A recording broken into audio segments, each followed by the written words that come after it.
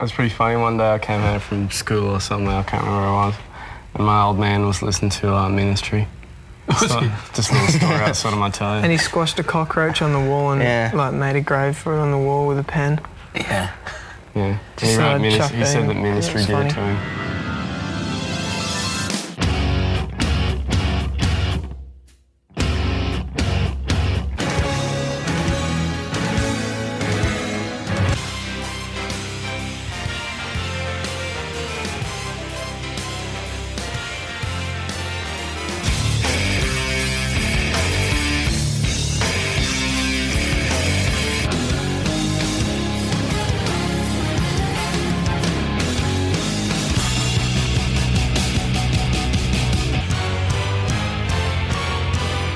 Hello and welcome to Too Much of Not Enough, a Silverchair podcast.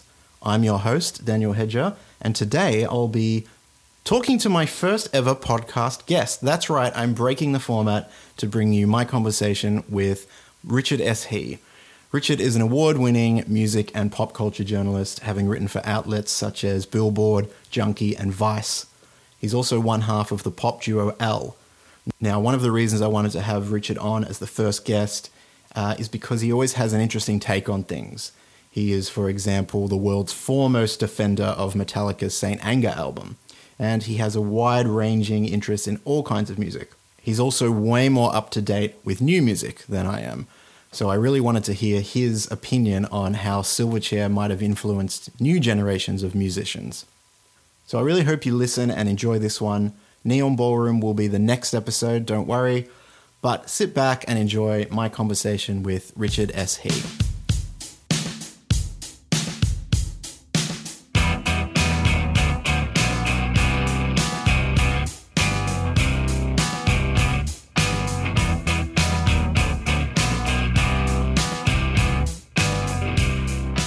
Richard, welcome to Too Much of Not Enough, a Silverchair podcast. Hello, Daniel. Thank you very much for having me. No problem. You're going to be our first guest, and I'm not sure how many guest episodes I'm going to do, so you might be in very rarefied air. I feel like we have a lot to cover, potentially. Yeah, I really wanted Richard on the podcast because he's always got an interesting take. He has a very wide range of interests in music. He's written about everything from Metallica's Saint Anger album to Britney Spears. In fact, what were you most recently working on? It was something about Ariana Grande. I'm working on updating my my list of every Lady Gaga song ranked for Vulture. So that should be it'll probably be out by the time this podcast drops, actually, because timed for a new album. So that's always fun to like revisit like old articles and give them a bit of a spruce up. Yeah. So in terms of Silverchair, I just wanted to sort of gauge where you're coming from. What's your history with Silverchair? Did you listen to them growing up? Sure. So I was born in 1990, and I guess Silverchair was always in the air, like when I was growing up. Like I don't remember Frog Stop coming out, but like those songs were around.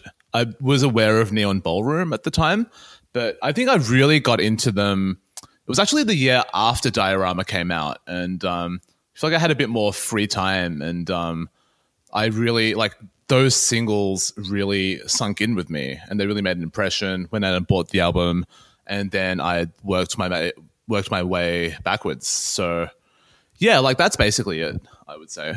Did you have a favorite album? Would it have been Diorama?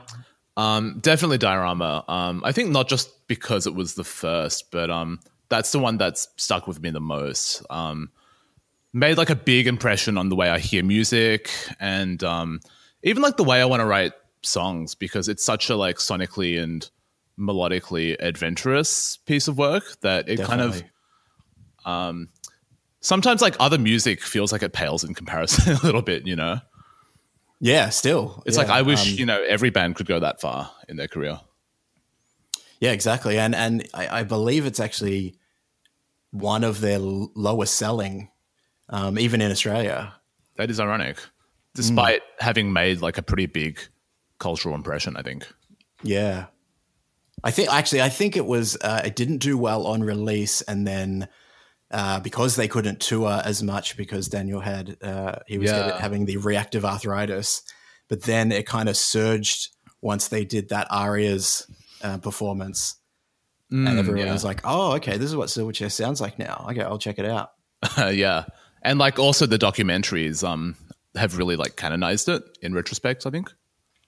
Yeah, especially that SBS did a classic album series and classic Australian albums. And the first one they did was Diorama. And that's actually really, really helpful for this podcast. But yeah, it's a great sort of making of. And also pretty amazing that like they were able to, you know, call it a classic album just like 5 years after it came out? It wasn't long after. It's but I think it's held up with that title. Yeah, absolutely. So like when you went back and listened to the other albums, did you feel like you could hear the progression in big leaps, or did it sort of seem obvious that that's what they were going to do? Well, I will be honest. The first few albums I probably hadn't listened to in full in like a good 15 years or so. Like they made such a huge impression on me when I was a teenager, but for whatever reason, I just haven't revisited them. So it was, in some ways I felt like I hadn't forgotten anything, but in others it was quite a revelation. Like just to hear that amount of evolution in such a compressed timeline, I feel like it makes it even more impressive in a way. I think I wouldn't say it's like incremental between albums. I think they're actually quite big jumps, but it's more that you can really connect the dots quite easily between them. Yeah. Like Freak Show has riffs that could have appeared on Frog Stomp, but they're just like voiced and played differently, and Neon Ballroom carries over some of the like heavier, almost alternative metal inflections of Freak Show. But again, it's just like voiced in different ways. It's really fascinating, I think. And like each release adds 2 or 3 new sounds or approaches that are quite dazzling, I think. Yeah, definitely. Did you have, because Richard is a very accomplished pianist and producer, and you've played in cover bands. So did you have like anything musically that stood out to you in Diorama or any of the other songs that you sort of went, oh, that's a really smart thing that he did, or anything along those lines? I think from the very beginning, Daniel, as a guitarist and as a songwriter, had something of a voice. It's not just that he was influenced by like his parents, you know, Black Sabbath and Deep Purple records and, you know, the Nirvana and like the grunge around him. But even though they were so young, they did feel like they made it their own, even if they were playing with like a pretty small palette compared to what they would in the future. Yeah. But from Freak Show on, yeah, it gets really interesting. Like, you have things like the second verse of Freak, where they're hitting like not a power chord, but they're lowering the fifth, so it's hitting like a dissonant chord the whole way through in like a really poppy song, for example. And one of the things I am, by the time people will be hearing this, they'll have heard the Freak Show episode, but it's like got a really strong melody, but the riff is really heavy and basic, and the voice is the only thing carrying a melody. Yeah, it's done in a way that's like quite kind of minimalist, but like really ingenious and simple. And so yeah, they went from that to like more Baroque forms. Like you have the David Helfgott classical piano and Emotion Sickness, which that made a huge impression on me, having a classical background, but you know, getting more into rock and metal music as a teenager, like, you know, obviously. But I think when I think of Daniel John's songwriting, I guess I think of 2 things. And one is like the really quirky, like lyrical phrases that don't entirely make sense to anyone but him. Yeah. But he will make it work in a pop context, like few others.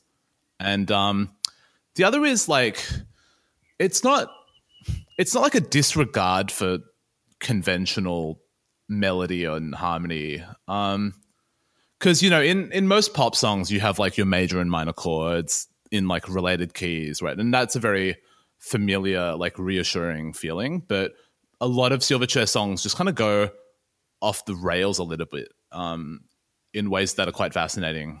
Like Across the Night is melodically like really unconventional, very Broadway. But even the later rock songs, like Young Modern Station, has a modulation like midway through the verse, like it goes up and down.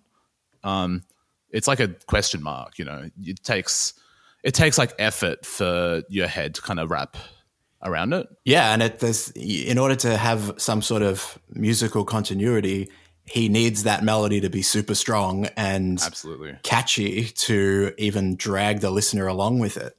Because, yeah, that's probably the main thing I picked up from this round of listening to not just Silverchair, but like all of Daniel's albums, is that he has kind of always been a pop experimentalist, I want to say. Yeah. They weren't really sold as that in the 90s, but I think looking back in retrospect, that's what they always were. Yeah, and I think probably pop music was a bit of a dirty word back then. Yeah. And I think maybe they would have branched out production-wise even earlier than they did if they were sort of a current band, or if the media and musical world had been a bit more open to it. Or if they were just older, to be honest. Yeah, that too. Yeah, because like who else, you know, gets nationally and globally famous from their teen garage band, you know? Yeah, I mean, like they literally, their demo was the number one single on the chart. So they had to grow up in public, you know, very quickly. It's pretty and extraordinary. They sort of stood up to it, yeah. Yeah, not just like their evolution, but what they went through. So growing up in Australia, so Richard is, however, 6 years younger than me. No, yeah, 6 years younger than me. Yeah. Not to age myself, but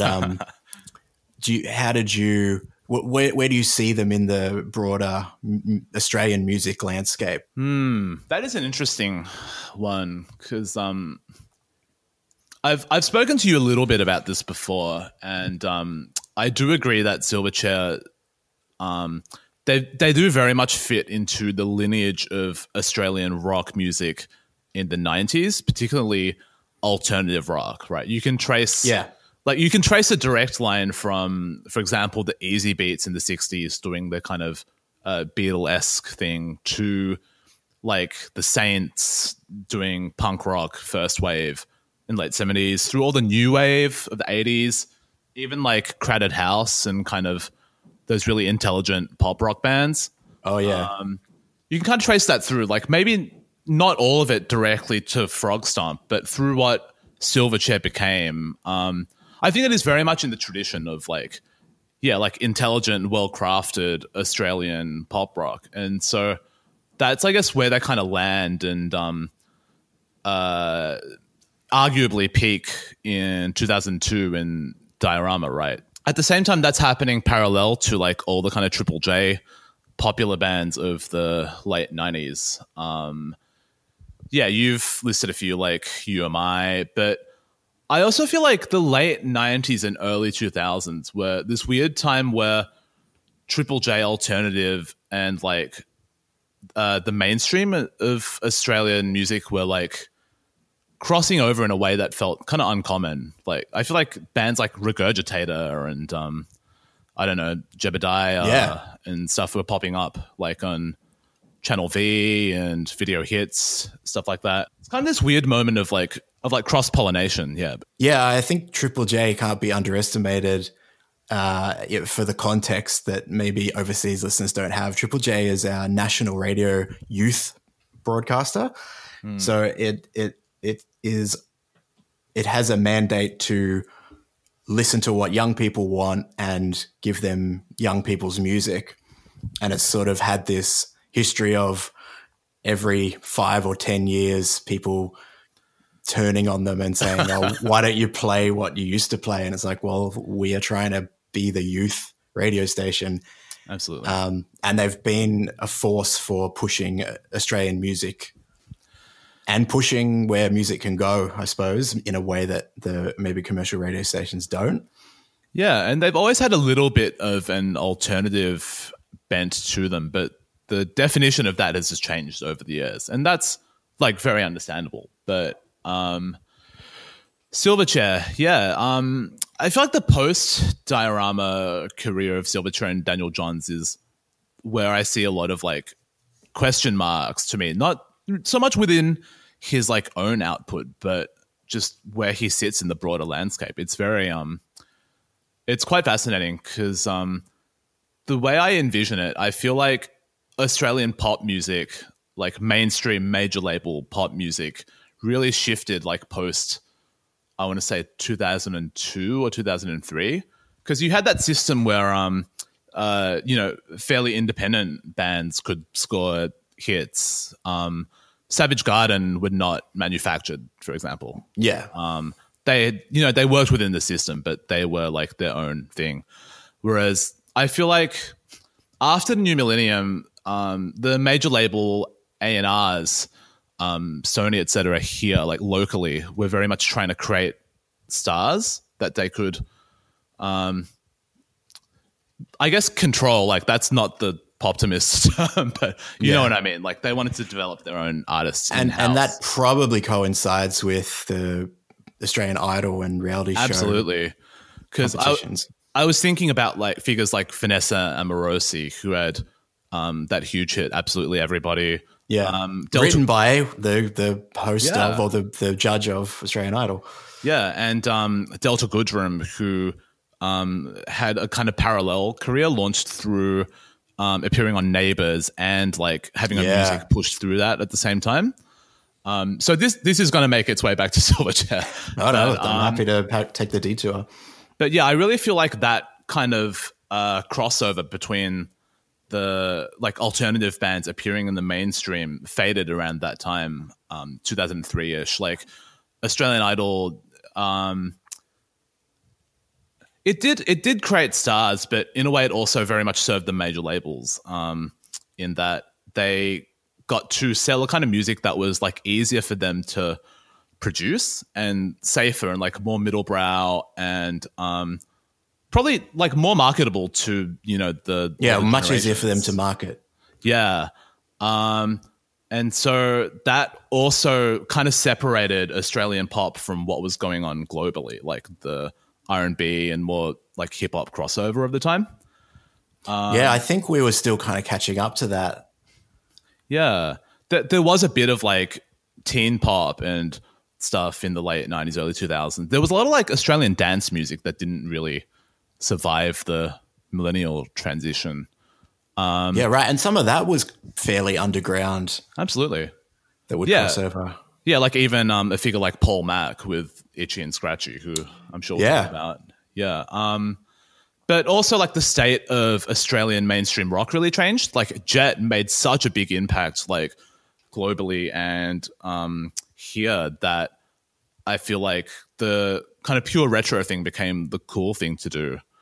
It's really interesting how Jet were perceived because like overseas they were perceived as like ripping off the Beatles or the AC/DC or whatever, when they probably just thought they were doing the same thing that, the Strokes or what are the Hives or something like that were doing. Yeah, it just felt like a little bit more calculated to me, but it was successful in its own way, I guess. And I wonder what people overseas thought of the only two Australian bands they'd heard of were Jet and Silverchair. I was going to say Wolfmother as well, who oh right, of course. In their own way are kind of Frog Stomp-esque, I want to say. Like it's a similar batch of influences, but it's all Black Sabbath worship. Yeah, but they spun it out in a way that was very retro, which Frog Stomp was not. Yeah, exactly. And that's the thing that we've talked about the context that we have in Australia of that sort of alternative rock leading up to and including Silverchair. At the time, we had, Powderfinger, UMI, and as you said, the lineage going back all the way to the Easy Beats. In America, they have grunge. Yep. And I was thinking about this today because I had an email from a UK listener, and he said they weren't popular over there. And I wonder if because at the same time that was happening, they had the Britpop explosion where they didn't want people from overseas anyway, and Britpop and grunge were so, at odds with each other musically or sonically anyway. There was a bit of a cultural exchange between them, but you're right. They're like parallel movements, kind of closed off in a way. Yeah, what I was going to say is that, from 2002 to Silverchair re-emerging in 2007, they found themselves in a very, very different landscape. Like Triple J style kind of post, like 90s style alternative rock, and all those big bands had kind of faded. Like Powderfinger was still scoring hits, but they were the main ones, right? So Silverchair find themselves without a lot of peers in the present, and a lot of like younger indie rock bands just starting to bubble up who didn't necessarily have a lot of continuity with like prior Australian music. They felt like more like US indie, like post the Strokes and things like that. Yeah.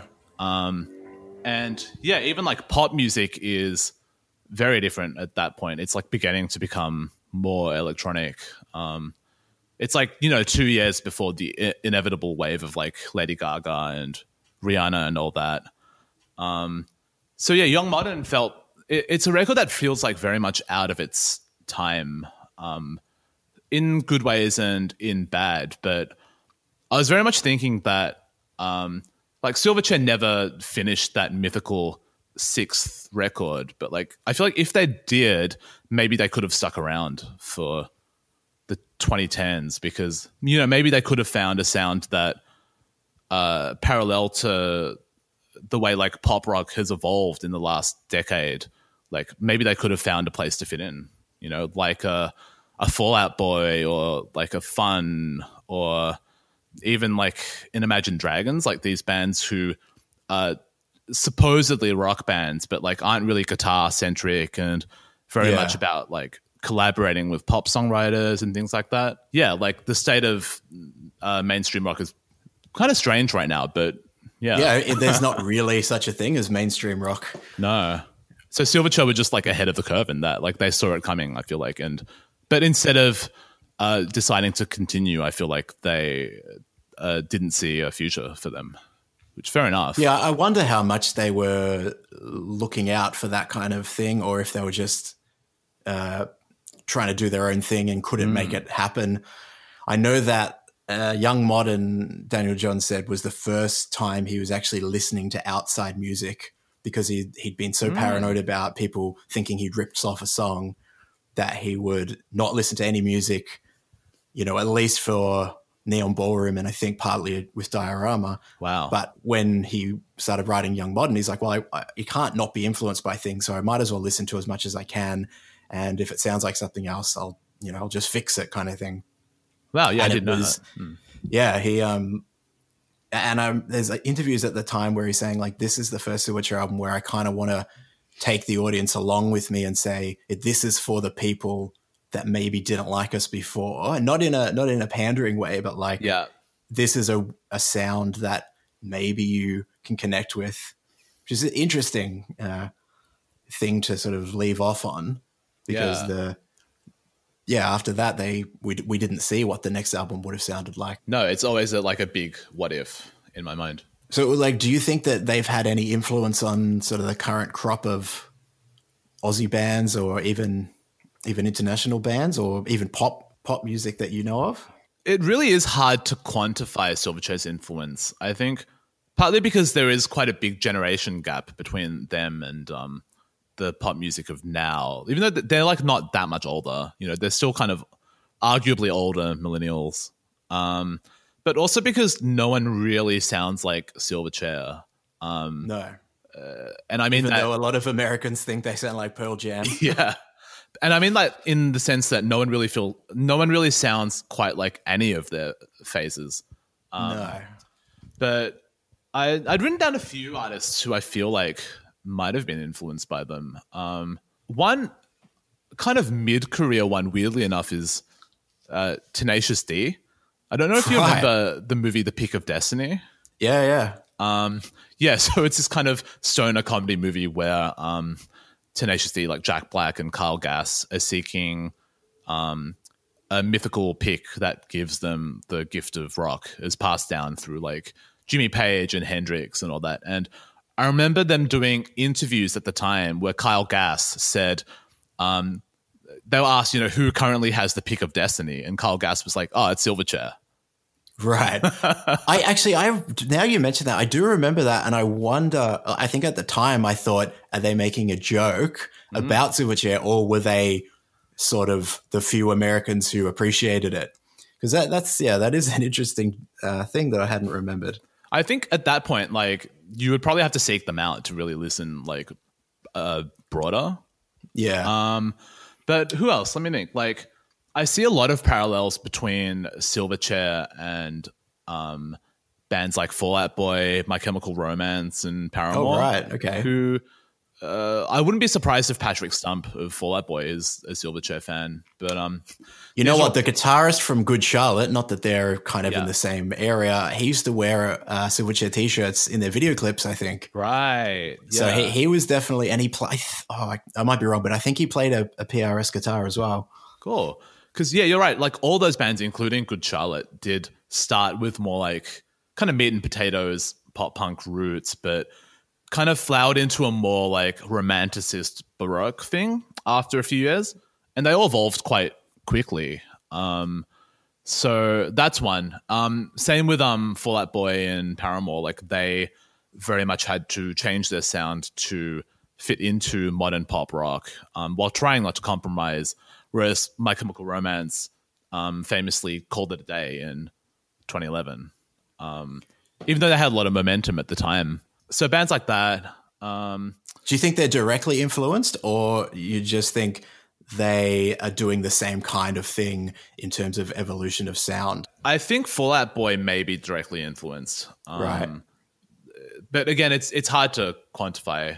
Yeah. I do think it's probably more likely going to be Australian artists who don't necessarily sound like them, but saw what Daniel was able to do through his career and go, oh, I want to take that creative inspiration rather than it being a musical inspiration. Absolutely. And, I'm sure people like Amy Shark or people along those lines who, don't have a sound like Silverchair maybe saw what the band was able to do, and in terms of broadening their sound. Yeah, I could be completely wrong about that. I am fairly ignorant of sort of current music. I think, I think you can hear it in artists as diverse as like Gautier to even a straight up punk rock band like Violent Soho, or those bands that really mix like heavier punk rock with a bit of melody. I feel like there's a bit of Silverchair in them. Even in like some of the pop stars like Kimbra, I guess she's Kiwi, but same ecosystem, I suppose. Yeah. I was just remembering, right? So Hayley Williams of Paramore recently put out her first solo album, but she shared on Spotify a playlist that was a mix CD that Paramore's drummer made for her in 2002. So she was probably like 14 at the time, just for context. And Across the Night is like the second song on that playlist. Oh, amazing. Yeah. So there's something there. Yeah, I think that they, even though their biggest hits were obviously Frog Stomp, in the US they did still have a bit of an underground following, and they kept touring there throughout their career. So they were obviously playing smaller venues by the end, but they had dedicated fans to this day. Yeah, absolutely. But I think you're right that the difference, like, people in Australia receive them differently, because I think you've brought this up that we have the context of Daniel's personal story, and we are we know that, he went through this, he went through mental health struggles, he went through anorexia and reactive arthritis, and we know the tabloid version of it, and so we kind of want to see what the music sounds like that might reflect that story. Yeah, I feel like we've always been rooting for Silverchair from the very beginning in Australia. They got torn down quite a bit in the early days, but I suppose it was the biting the hand that feeds a little bit, because the same media that was giving them shit helped them out by keeping them in the public eye and, wanting them to speak to them and talk about the music, which is a little bit disconcerting when you think about, what the media can sort of give and take in the same action. I've just been thinking about how Frog Stomp is, it's an album from Our Boys from Newcastle, right? So, a lot of people loved that for what it was. The kind of more dedicated fans wanted to see what was next, and they understood that it was part of the journey. Whereas I was thinking, in the US, Silverchair had surprisingly better press reviews than I thought they would. I think that was a really good time for rock criticism over there. So David Fricke, who was the editor of Rolling Stone at the time, he was a big booster for them. He saw them at the Big Day Out, 95, and he was he went back to the States and was these guys are going to be big, and he gave them a great write-up. He reviewed them really well, the first album. Yeah, you're right. That's another example where, he came in on the ground floor and as a result gave them positive review, which led to, I always say there's quite a thin line between true kind of grassroots support coming up from beneath and hype, which is top down. Sometimes it's hard to tell the difference. And so if you're in the US and people say, hey, there's this big act from Australia, there's not necessarily a point of reference for that, there's not that familiarity with the Australian scene that there is with Seattle bands or Portland bands and so on. And so it's either you enjoy the music for what it is, or maybe you kind of perceive it as a novelty because you're not seeing them as 15-year-olds who are going to evolve in the future. You're seeing them as followers of, the recently deceased Kurt Cobain, who are tools of, major label marketing or something like that. It's so much about the perception. Yeah. And that's what the nicest things that people would say back then were that's really good for their age. Yeah. Which is, I guess that's true. But then that kind of, when they did start to evolve, they kind of turned off and was oh, now they're trying to be grown-ups. Come on. Yeah, I feel like the reviews got less positive as the career went on. Yeah, there's a really bad review in Rolling Stone in the US for Neon Ballroom. Yeah, where they're oh, this is the kids trying to grow up, and it's well, you're damned if you do, damned if you don't. If they just released a heavy rock record, you'd say, well, it's just the same old stuff. I think in the US they were still very much perceiving Silverchair within that kind of post-grunge landscape, but that was very different to what Silverchair were doing. They were experimenting within that pop rock context, being heavier and lighter, whereas in the US, Matchbox 20 and all those similar bands had already kind of gentrified grunge, I want to say. Yeah. It's pop grunge. That's a good point. Which is not really what Silverchair were doing. No, I mean, even as even as late as Diorama, you've got the really heavy songs on there.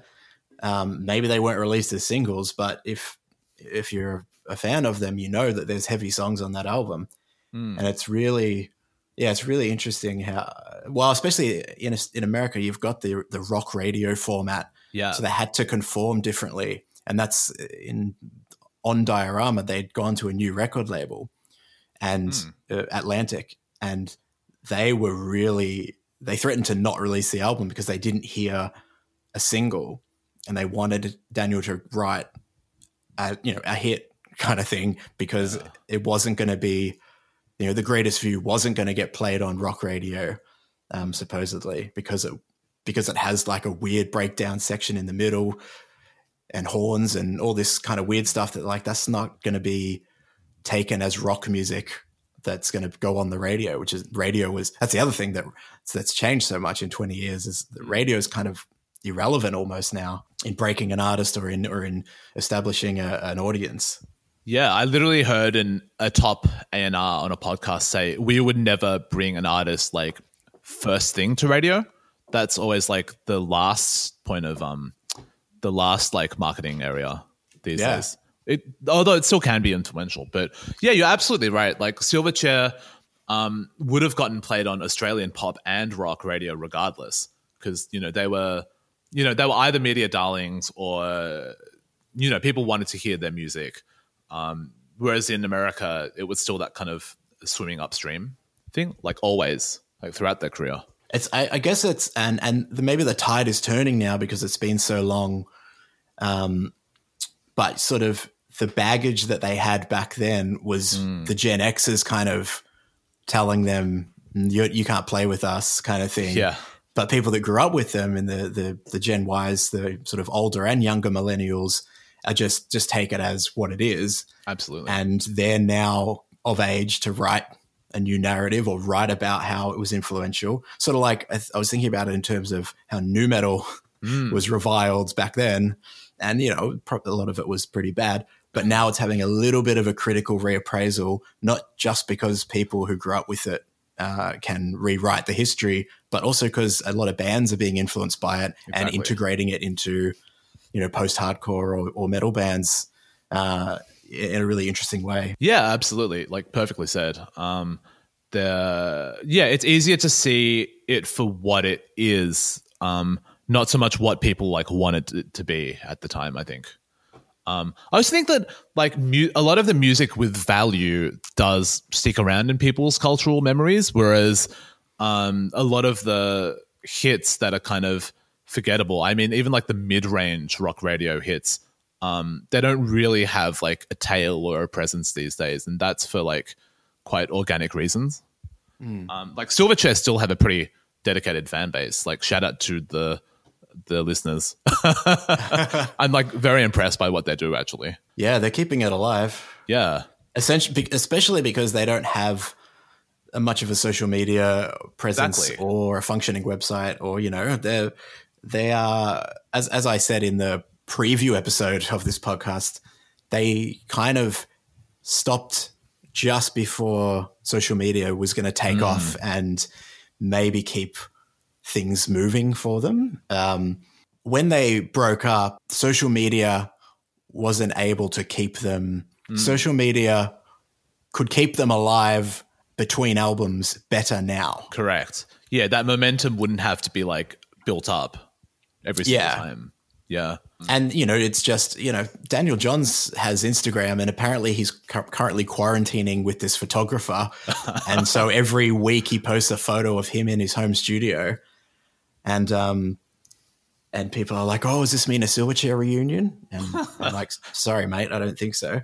But so he gets massive engagement just from a picture that says, you know, I think his last post just said, music is happening, you know, something like that. And everyone, it gets hundreds of comments. And so like the people are there ready to receive sort of what he puts out. And I just wonder if it was a Silverchair account, how much, like Powderfinger recently did a charity live stream, which was actually a pre-recorded gig inside the studio, it was to raise money for a charity. And a lot of people were saying, oh, is Silverchair next? Which would be nice, but I don't think so. I don't think so, unfortunately. One thing I was going to say is that when I was listening to the music back again, it didn't really feel nostalgic to me. Like it did summon up a lot of memories, but the music was good enough that it felt like a living thing whenever I listened to it. Well, that's a good compliment. Yeah, especially like Diorama, which to me feels quite timeless. But I think that's somewhat true of a lot of the fan engagement too. Like some of it is very invested in Daniel and who he is and continues to be. Some of it is just, make Frog Stomp again. But that's, you know, always been there. But I have a theory that like, so there are a lot of legacy artists who have people who are just devoted to like maintaining their catalog's presence within music and the industry, right? I think like George Harrison has a full-time like legacy person, for example. But my theory is that if Silverchair had someone like that for their catalog, they could easily become kind of a throwback like 90s teen movie act in a weird way. Like, if like Miss You Love has a lot of plays, right? That's one of the most played songs on Spotify, I think, which is really? A bit, I should check that actually. Yeah, but and I wonder if because Spotify relies so much on playlists, whether that's shown up in particular playlists that are quite popular. Yeah, but I'm convinced that like one big placement of that song in like the next big Netflix teen drama or something could give them like another revival. You know? Now that's an interesting thing is, Yeah. you know, like I suppose this is probably going back 15 years or so, but when sort of Grey's Anatomy, if you were on the Grey's Anatomy soundtrack and you were an indie band, you know, you could have a big the music coordinator for that show and for shows like The OC could sort of make or break a band, or you know, generate new interest in an older band.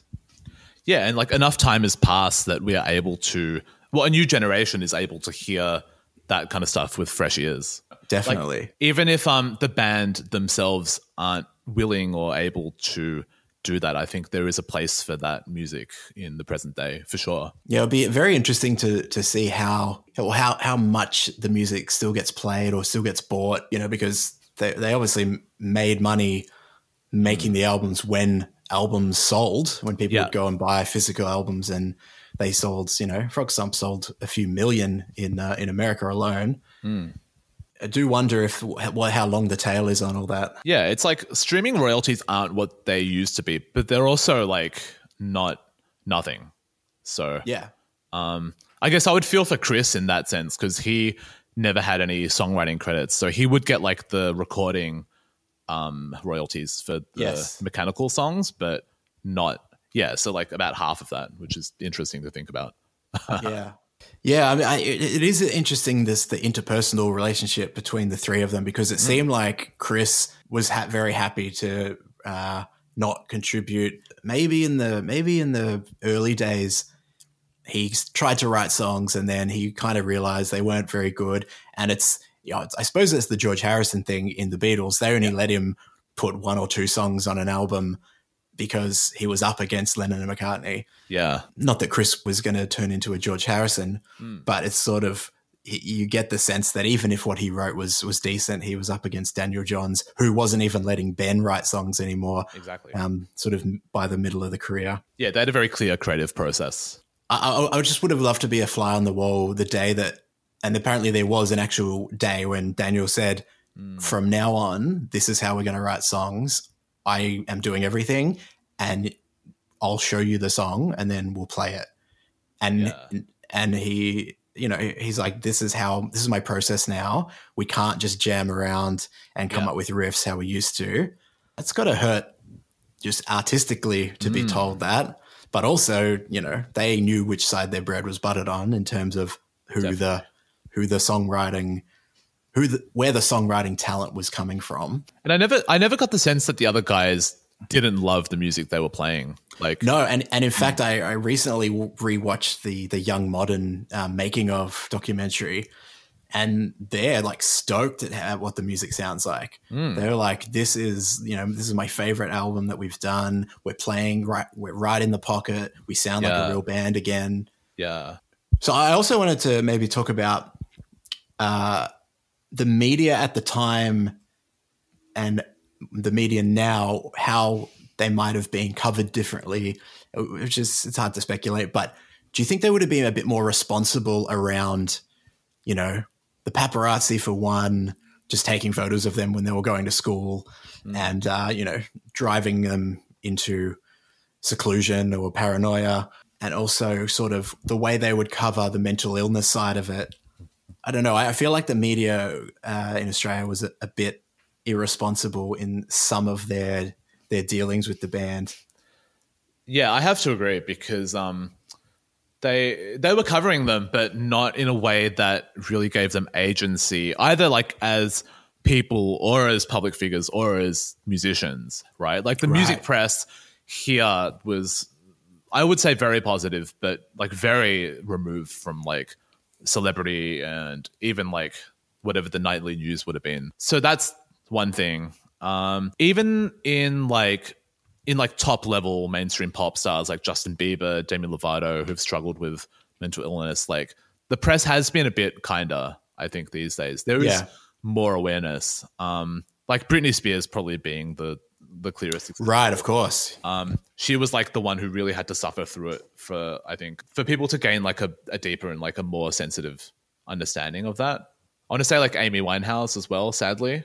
The British press is probably still like the most intrusive and the most tabloidy in the world. I was actually thinking about that, how they weren't that popular in the UK, and maybe that was a good thing, because if they were popular, Daniel was getting paparazzi photographers, even though he was just the husband of Natalie Imbruglia when they lived there.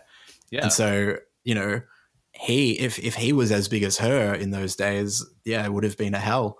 And she was quite a well-liked figure, I believe. So imagine if the tide was against them. Yeah. Yeah, I feel like now as well, bands would be more media savvy. So in the 90s, it was kind of, you didn't want, the bands didn't want to be media trained or coached into how to deal with the press. So they kind of were a bit open to anything that they got thrown. Yeah. So they didn't want to play that game, and it kind of backfired. Yeah. So I think nowadays a band would be a bit more savvy and shape their own narrative a bit, because the media back then was way more gatekeepery, top down kind of thing. And it's everything from like how record labels are constructed back then to now, but also like social media just gives you more agency, so you can exist on your own terms. Lana Del Rey recently made some statements that were, they had some validity about how people perceive her, but she kind of misstepped when it came to, I want to say, like the kind of feminist issues around her own music and others. And so that was not a coached statement. Like, she lives or dies by her own sword in that sense. Yeah. I suppose that's the other side of it. Whereas you were a little bit protected when you were when you didn't have to you didn't have to be out there all the time. You could disappear for 2 years while you're writing an album, and people weren't really wondering what was going on with you. But if you're away from Instagram for a whole year, people would just go, where are you? Yeah, or forget about you completely. Yeah, or worse, yeah. Yeah. I was listening to the Diorama singles, like including the B-sides, right? And one of them has 2 performances from Rove Live in 2002, but also it has the full like audio recording of Rove's interview with Daniel. Not the whole band, mind you. But no. Yeah, it's like, I was actually just watching that this morning. Oh, nice. But yeah, it's like 9 minutes, I think, between songs. And I feel like Rove, for those who don't know, he was an Australian late night host. I want to say pretty well liked. This was like a big TV show. And he was friendly, but still like very much playing the comedian. So he's asking Daniel questions that I guess are interesting, but he makes a lot of like quippy comments. I feel like Rove that was almost like as good as a TV interview could be for that time. Like Rove's asking him 2002 questions and Daniel's giving like 2020 answers almost. Right, yeah. Because knowing Daniel, like, I feel like in the spotlight, he's always been either quite honest or, will shy away from the question and deflect. Yeah. There's like no middle ground with him. Whereas watching the Andrew Denton interview from 2 years ago, like he really opened up because Denton was like such a sympathetic figure. So yeah, and then and I think it was also because he doesn't do that many of those kind of interviews, and he had a good experience when he did an Andrew Denton interview in 2004 when he was promoting The Dissociatives. I think Denton got a lot out of him in terms of understanding, being sympathetic and also pushing him on interesting questions. So like Daniel would give an answer and Andrew would say, well, what is the thing that you just said? And he'd be like, oh, I didn't thought about it that deeply, but it's this. Yeah. Like not only that, but these days, if you're an artist, you're a lot more likely to get interviewed by someone who is a fan of your music and someone who like openly identifies as that, and maybe your age or younger even. It's still journalistic, but it's not coming from that kind of semi-antagonistic like remove that a lot of like 90s and prior rock journalism felt like. It's not like the Hunter S. Thompson style of journalism, No, it's more empathetic, and it's also there would be a generational gap. I was also watching this morning that when Daniel appeared on the panel, which was I guess a panel show in Australia. That I guess to look at it now doesn't seem groundbreaking or anything, but it's just, people talking at a panel. Then the setup it was actually a bunch of comedians usually around the panel, but they had sort of become, sort of respected media figures as well. And it's a really interesting interview because it's people that are, 20 plus years older than Daniel was and asking kind of basic questions, but he's giving really interesting answers. So yeah, last night I was listening to a few things. The Dissociatives album again, and I listened to Daniel's 2015 solo album Talk for the first time, as well as Dream's No One Defeats Us, which is his 2018 collaboration with Luke Steele of Empire of the Sun and C.P. Jackson. Rock music in the 2010s, I think of a band like Maroon 5, for example, who within transitioning from, post kind of alternative pop rock in the early 2000s to a more kind of soul R&B thing, it's like they lost their rhythm section, right? That's happened to, I would say, like every popular rock band. There's more production, more like drum machines, more synth bass, that kind of stuff. And, that can work. Like, I'm not against it. Like, I make pretty synthy music myself. It is interesting when it happens to a band that no longer sounds like a band, and it sounds like maybe you can't tell between the band's new single and a new single that happens to have the lead singer on it from another artist. Exactly. And, often those bands do sound quite a lot more organic live. Like Maroon 5 is Maroon 8 live or something. Right. But yeah, with Daniel's solo album, I feel like that's the milieu he emerged into, because I know he wrote a lot of music on his own after Silverchair broke up. He's like Prince in that way, I'm sure there's like mountains of Daniel stuff that will never get released. But it's so curious that he decided to emerge with what's basically a pure like alt R&B record. It's a weird record because in like some of the narrative surrounding it in 2015 was that it was going to be his big like experimental electronic record, and it's really not that at all. I feel like there are some really good moments. Like of the 16 tracks, maybe like a third of them are like really interesting to good, but there's a lot of quite flat like imitative stuff out there. It feels like he's trying on the clothes of like Flume or Justin Timberlake or even Maroon 5 in parts. It's just not very like vivid music for what it's like being marketed as and aspiring to. So that's quite strange. Like, I think with a lot of artists who have, I want to say like grown out of like meat and potatoes rock, right? It's like when you're in a rock band, you can be very limited by the amount of instruments you can play at any one time, right? Like bands traditionally write guitar, bass, drum songs because they can perform it in the garage. And, a band like the Beatles is a perfect example. They started using the studio as an instrument and, in a way that arguably led to their breakup because they didn't want to perform live and so on. Silverchair is similar, right? And so the whole thing of like losing that band setting can be liberating. Like with the Dissociatives, you can maybe end up with like a deeper palette, or you can end up with something like Talk, which ironically feels just quite limited. I'm really interested to hear you say that, because I haven't given that a full crack myself, and I think there are some quite good songs on it.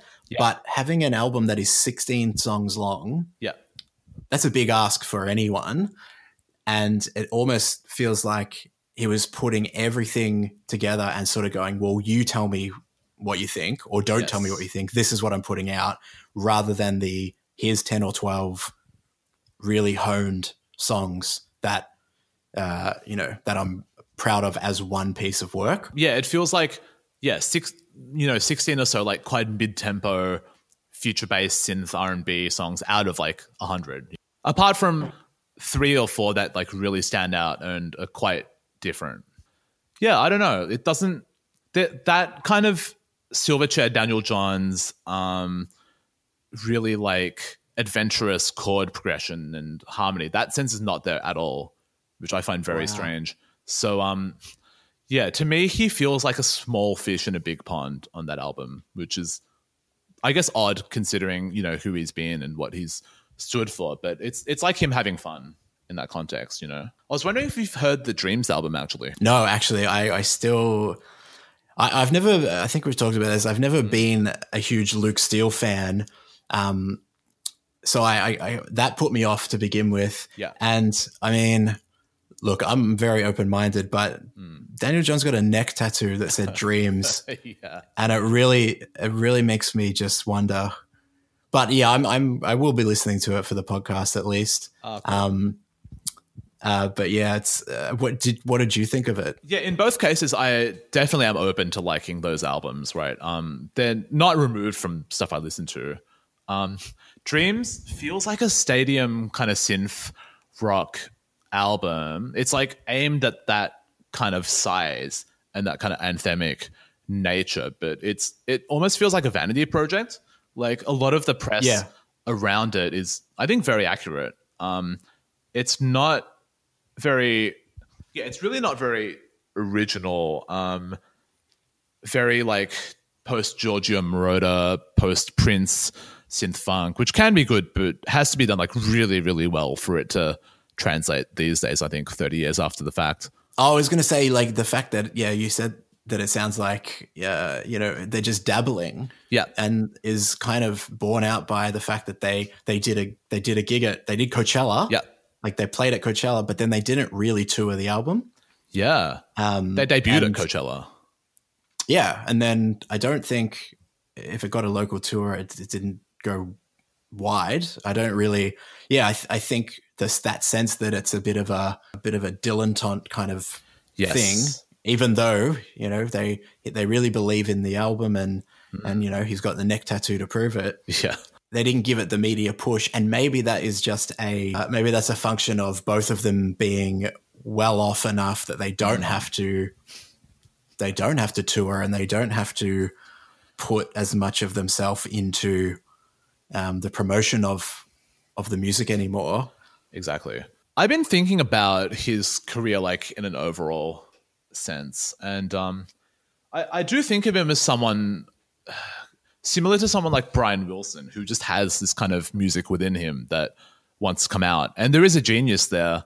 And you know, that also comes with a lot of struggles and mental illness and just like it's all intertwined together. Like it's just one person and his output, right? And some of it feels I was going to say that the idea of genius is often considered to be very like internal, like it comes from within. But looking at Daniel's career, like zoomed out, actually a lot of his best work and a lot of what he was doing at the time is very like externally influenced. It's like to do with his muse and whether he's feeling it or not. It's to do with like the prevailing winds of popular music and what's happening at the time. Do you mean the way he's perceived or the way that he wrote the music? Also the way he wrote, I think. Not 100%. Like sometimes he would go against the grain. Yeah, like, and I suppose everyone's going to be a product of their influences, definitely. Whether they're currently listening to something or not. Definitely. But I feel like the last decade has really like cemented that for me. Because Talk and the Dreams album feel very much like a product of what's floating around at the time, not as much an internal thing. And that's, I think, why they struggle to really connect, because that sense of like Daniel Johns, the sonic genius, isn't really there, and nor is like the narrative of who he is as a person. Like it pops up in the press and in the interviews, but for whatever reason, it just doesn't quite translate in the music. So interesting to think about. In that Andrew Denton interview he did while promoting the Dreams album, Andrew Denton says, you know, like, have you got a musical gift, or do you feel like you've got this musical gift? And he goes, well, no, it's a lot of hard work. Definitely. Like it's work. And I think that, people throw around those terms like genius or gift. And I think that probably grates against him in a way. definitely. Because he's like, well, I've just worked really hard almost my entire life. And, this is what I want to do at the moment. But I also, and actually I saw an interview that he did while he was promoting Talk. I think it was for Pedestrian. Yeah. And I mean, and obviously they're asking about Silverchair and are you going to get back together kind of thing. And he's like, well, this is the music I want to do right now. And this is not going to work in a Silverchair context. If I'd released this he didn't say it, but he's essentially saying, if I release Talk as a Silverchair album, people would, be livid.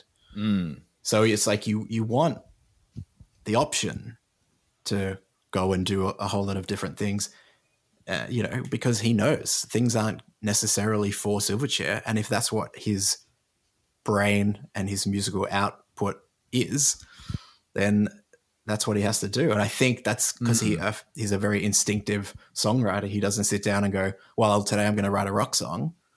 He goes, well, this is what I feel like.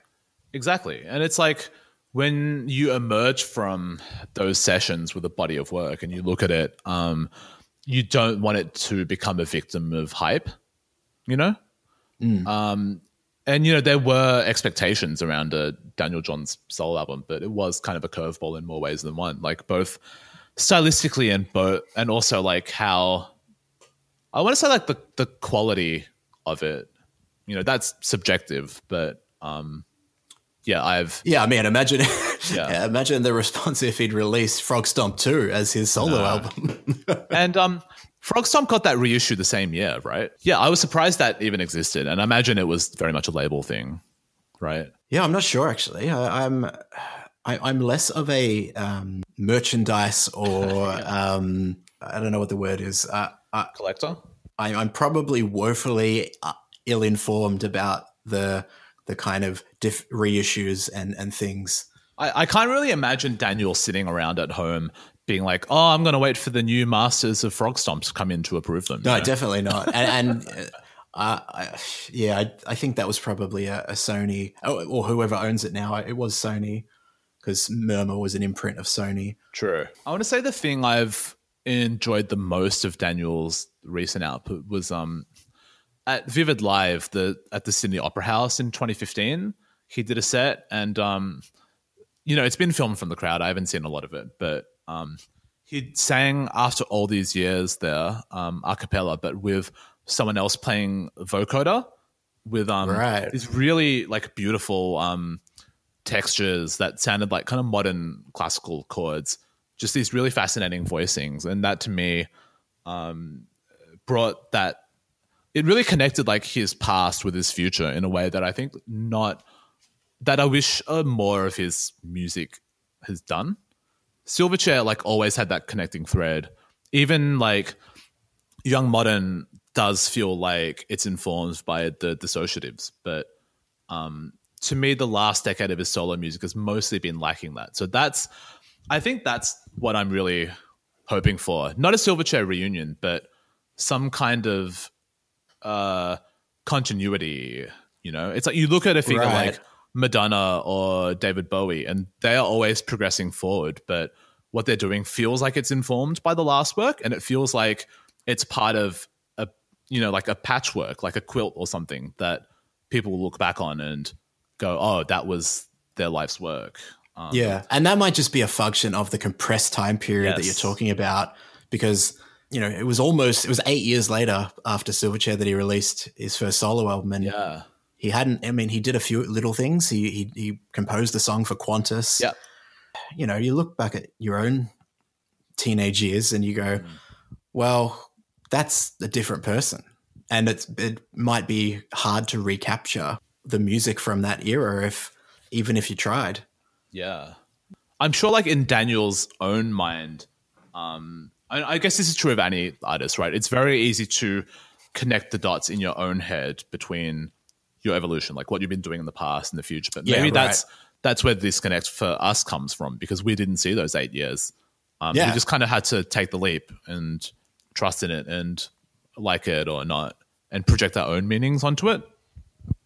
Yeah, like apparently there's the story of he lost an iPhone that had 200 song ideas on it. Oof. And that was I think it was Before Talk. Now, it might have been of the same genre or, similar thing, but it would have, it's interesting to think about those lost recordings or those lost song ideas that maybe were more of a through line from earlier work. Yeah, and the idea of that being so ephemeral, whereas people are still obsessed with like his 90s records. And that's got to be disappointing as someone that's trying to be a current artist. Yeah. He tells that story where he was just sitting outside one day and someone walked up to him and said, "Daniel, Frog Stomp, what happened?" And he goes, and he's like, "Mate, a lot happened." Like a lot. Where have you been? Did you just emerge from a coma or something? Maybe there's some conscious getting away from even that fan base and trying to build a new one. But, there are people that are always going to be interested, like, yourself and myself included. Absolutely. I will offer one last thought, I guess. Diorama, right? When I first heard it, and also within the context of 2002, it felt like such a culmination of everything to date. And I think there are a lot of albums that do feel that way. It's like the end of something. It's like the end point of your evolution. For example, Stevie Wonder's Songs in the Key of Life followed like a hot streak of 5 albums. It's his double album. He was winning Grammys every year. It's like he put everything of himself into that, and it really showed. And it was so good that he could never follow it up again with anything as big, because it would just be seen as a sequel. So like he swerved, and he did soundtracks for films about plants, and then he did a pure pop record. But it's like he has that legacy. He can do whatever he wants now, but that's fine. We've made our peace with it. And I feel like Diorama is kind of the same way. It's almost like an end of history record, like Australian rock music could have ended at that point and the story would have been written. It's like, that's the peak. And it is a culmination of that Silverchair sound. Yeah. Because after that, Young Modern is quite different. Yeah. You can still tell that it's the same band, I think. But it is a very different approach to the music. Yeah, and it's like, it's all well and good for the music to have peaked or whatever then, but for the person, you still have to live your life, Yeah. It's been almost 20 years since Diorama. It's like Ben Gillies has done some solo stuff. He's still around. His wife is a psychic and a real housewife. Chris Joannou owns a restaurant and a hotel, I think, in Newcastle. Yeah. So just has me thinking a lot about like the weird kind of futures and the parallels and what could have been. But it's like, in this future we are living in, this is what it's like.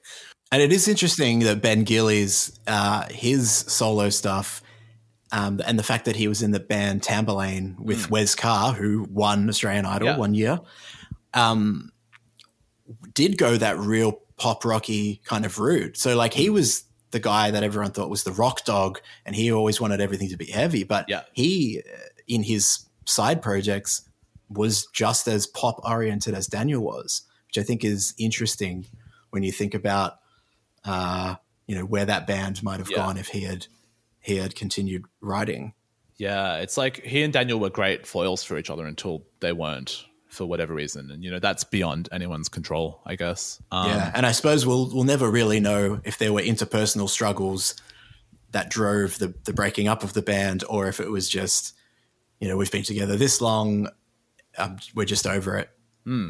I guess that's what leads to this podcast existing. Because that's it. I'm as if nothing else, I am an archivist, I guess. We need someone to catalog it and, and hopefully do it before Sony or Atlantic finds out. Hopefully they thank you. Yeah, I mean, I think I'm within my rights under copyright law, but you never know. This is another reason why, not that I think people should listen to podcasts on YouTube, but one of the major reasons that I haven't been putting the episodes up on YouTube is because it, Content ID finds the songs and can monetize it for the for the record company, or just strike it and say you're not allowed to use this song, and then you don't have an episode. Yeah, it's a total coin flip, isn't it? Well, I guess we should probably wrap it up there, though we could obviously talk for hours about this stuff. Richard, thank you so much for being on the show. Thank you. It's been great. Excited to hear the future episodes too. Oh, me too. Get your plugs out of the way. What would you like to plug? Cool. So I produce in a pop duo called Elle. That's ELLE. So we're putting out a double single called Cherry Love Dreams and Siren on Friday, June 5. So they may be out by the time you hear this. Yeah, they'll definitely be out already. So go check that out. Cool. Yeah, you can find it wherever music is. We're on Facebook at Elle Songs. I am on Twitter at RSH_ELLE. I think I had to verify that. I think that's right. Yeah. And Richard is a fantastic music journalist as well. So if is there a particular piece you want to alert people to? The Lady Gaga piece, maybe? Yeah. On Vulture, just look up every Lady Gaga song ranked, and that should be updated soon. Trying to think if there's anything relating to like Silverchair that I've written. I don't think so. A lot of my like Oz rock stuff has been erased because Faster Louder no longer exists. So right. Yeah, that's a pity. I have transcripts, but I need to get around to archiving that. Yeah. Awesome. Well, thanks again very much. And we'll I'll hopefully be able to do some more guest episodes and maybe even have you back. Ooh, thank you. Very exciting. All right. Thanks, mate. Bye.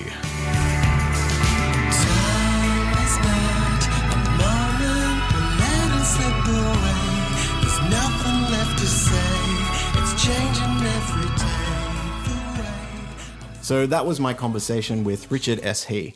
I really hope you enjoyed it. Richard is a really smart observer of pop culture, and he brings a totally different take to things than I would. I've put his details in the show notes if you want to check out his writing or his band Elle. And as always, if you're enjoying the podcast, rate and review it on Apple Podcasts, and follow me on Instagram at Silverchair Podcast and Facebook at facebook.com/Silverchair Podcast. You can also email me at silverchairpodcast@gmail.com. That's it from me this episode. Next episode, we're back on format to cover Silverchair's third, and some say best, album, Neon Ballroom.